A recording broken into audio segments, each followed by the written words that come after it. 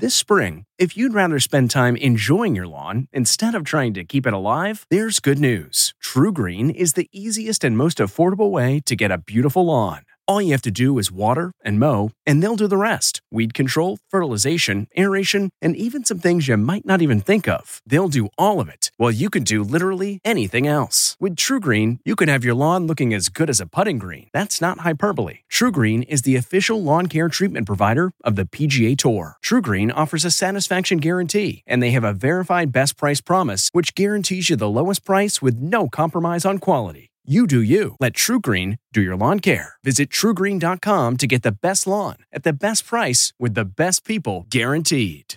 At Amica Insurance, we know it's more than just a car or a house. It's the four wheels that get you where you're going and the four walls that welcome you home.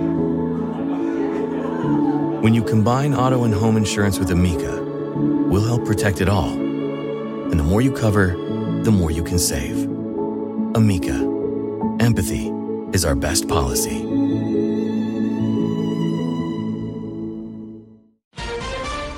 Reopening rollback.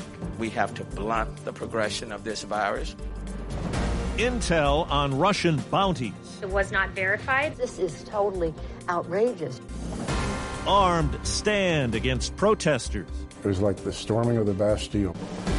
Good morning. I'm Steve Kathan with the CBS World News Roundup about those plans to reopen. At least 16 states are stopping them in their tracks or rolling them back just ahead of the July 4th weekend. Concerns about the coronavirus are rising as fast as the caseload in the South and West as the World Health Organization warns the pandemic is far from over. Our coverage begins with CBS's Carter Evans. People under the age of 44 account for more than half of all cases in Arizona. And while the risk of serious illness is low, the public health risk remains. Governor Doug Ducey closed bars, gyms, theaters, and water parks for 1 month, increasing hospitalizations and new cases. At a news conference, he was asked about letting bars reopen in May. Did you screw up? We're fixing it. Not a California. CBS's Steve Futterman is in Los Angeles. The nation's second largest city has seen a dramatic rise in the number of cases. L.A. Mayor Eric Garcetti. We must not get to the place where COVID-19 overwhelms our hospitals. But officials say that will be difficult. Dr. Christina Gully is with the L.A. County Department of Health Services. The number of hospital beds could become inadequate in the next few weeks. Bars in the city have again shut down, and L.A. beaches will be closed for the 4th of July holiday weekend. Correspondent Janet Shamlian is in Texas, where bars have been shut down again and inside capacity has been reduced at restaurants. I don't want to get sick again. Brownsville, Texas bar owner Osvaldo Garcia is taking every precaution, including wearing protective gear, after he says he spent a week in the hospital with COVID-19. He thinks shutting bars and clubs now is the right call. Because there's no way to contain it. Dr. Peter Hotez of the Baylor School of Medicine agrees. We can't keep going as is. Some action had to be taken. Whether those measures will be sufficient, I think, is something we don't know at this point. These often crowded spots are being singled out as a major source of the latest outbreak. They've seen a 170% increases in the state in the last 2 weeks. In Florida, some beaches in the Sunshine State will be closed for the holiday weekend, but Panama City Mayor Mark Sheldon is not going that far. Miami-Dade has closed their beach, but Miami-Dade County has had over 35,000 cases of COVID in their county alone as of today. We've had 347. I'm Peter King in Orlando. Jacksonville is among the latest Florida areas to institute face mask orders for anyone in public locations when social distancing is not possible. One big question is what it means for the Republican convention, which was moved there from Charlotte because of that city's rules. President Trump and his campaign have made it clear they want a crowded convention hall. This order means there are now mask orders for Florida's largest population centers, including Miami, Tampa, Orlando, and again Jacksonville. New Jersey's put off a plan to resume inside dining in restaurants later on this week. New York officials might do the same. Overseas, CBS's Holly Williams says the European Union is issuing new rules on visitors, and Americans aren't on the guest list. Here in Greece, they're famous for their hospitality, but with lockdowns now just a memory and Europe reopening its doors to tourists from around the world, people coming from the US have reportedly been deemed too high risk. Greece's health minister told us the European Union has decided there are simply too many new infections every day in the US. We're hoping that the situation is going to be better in a few days or weeks. Reports today indicate accusations of possible Russian bounties in Afghanistan did make their way into written briefings provided to President Trump. White House correspondent Weijia Jiang on what the administration's been saying. President Trump claims he wasn't briefed on the matter because the intelligence gathered was not credible. But CBS News has learned the president's national security aides discussed it. Military officials were reportedly reviewing American casualties in Afghanistan to find out whether Russia was linked to any of them. Congressman Mike McCall was one of several Republicans briefed at the White House. If it is true, I think it's very important to say that there should be very severe consequences on Mr. Putin and Russia. They are not our friend. China has approved a new national security law that gives Beijing more leeway to crack down on opponents in Hong Kong. Asia correspondent Ramy Inocencio. China's state-run Xinhua news agency had reported the law would let Beijing establish a national security bureau in the city and would empower Chief Executive Carrie Lam to choose judges to preside over national security crimes.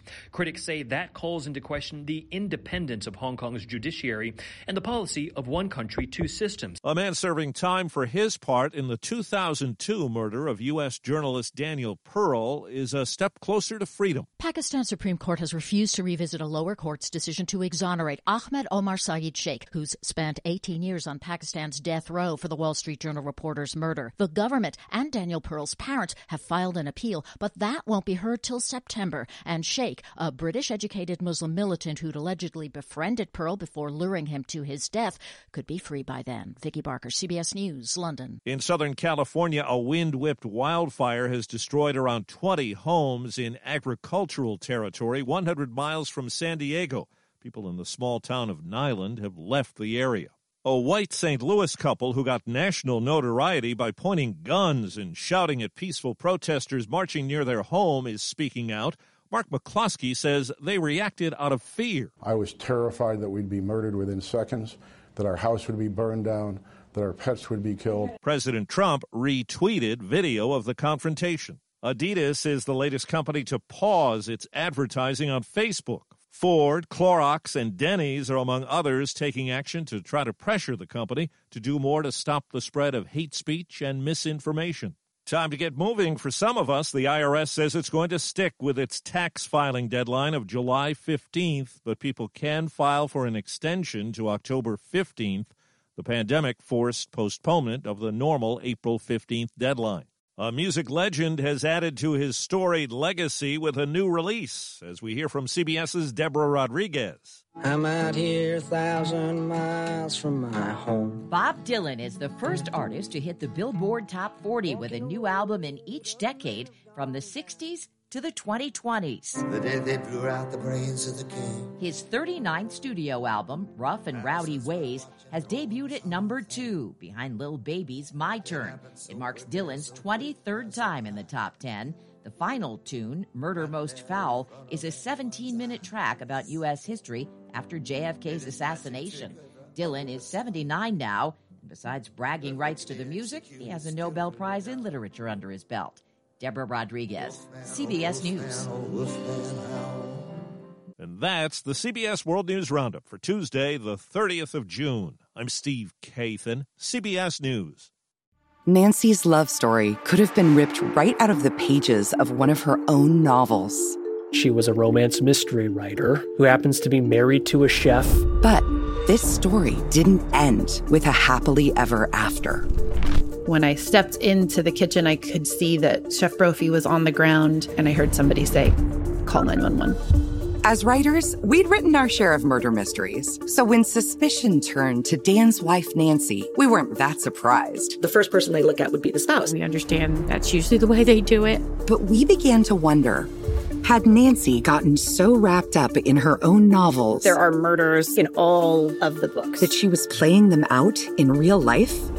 You can listen to Happily Never After, Dan and Nancy, early and ad-free right now by joining Wondery Plus in the Wondery app or on Apple Podcasts. For more than 2 centuries, the White House has been the stage for some of the most dramatic scenes in American history. Inspired by the hit podcast American History Tellers, Wondery and William Morrow present the new book, The Hidden History of the White House. Each chapter will bring you inside the fierce power struggles, the world-altering decisions, and shocking scandals that have shaped our nation. You'll be there when the very foundations of the White House are laid in 1792, and you'll watch as the British burn it down in 1814. Then you'll hear the intimate conversations between FDR and Winston Churchill as they make plans to defeat Nazi forces in 1941. And you'll be in the Situation Room when President Barack Obama approves the raid to bring down the most infamous terrorist in American history. Pre-order The Hidden History of the White House now in hardcover or digital editions wherever you get your books. Hi, it's Stephen Colbert, and I'm here to tell you about The Late Show Pod Show, which is the podcast of The Late Show with me, Stephen Colbert, and I'm here with my producer of the podcast, Becca. Hi, Becca. Hi, Stephen. So what do people get when they listen to The Late Show Pod Show? Let's sell this thing. The extended moments, for sure, because we run out of time for broadcast, but we have plenty of time on the podcast. It's kind of like being a live audience member of the show because you get things that no one else hears. Listen to The Late Show Pod Show with Stephen Colbert wherever you get your podcasts.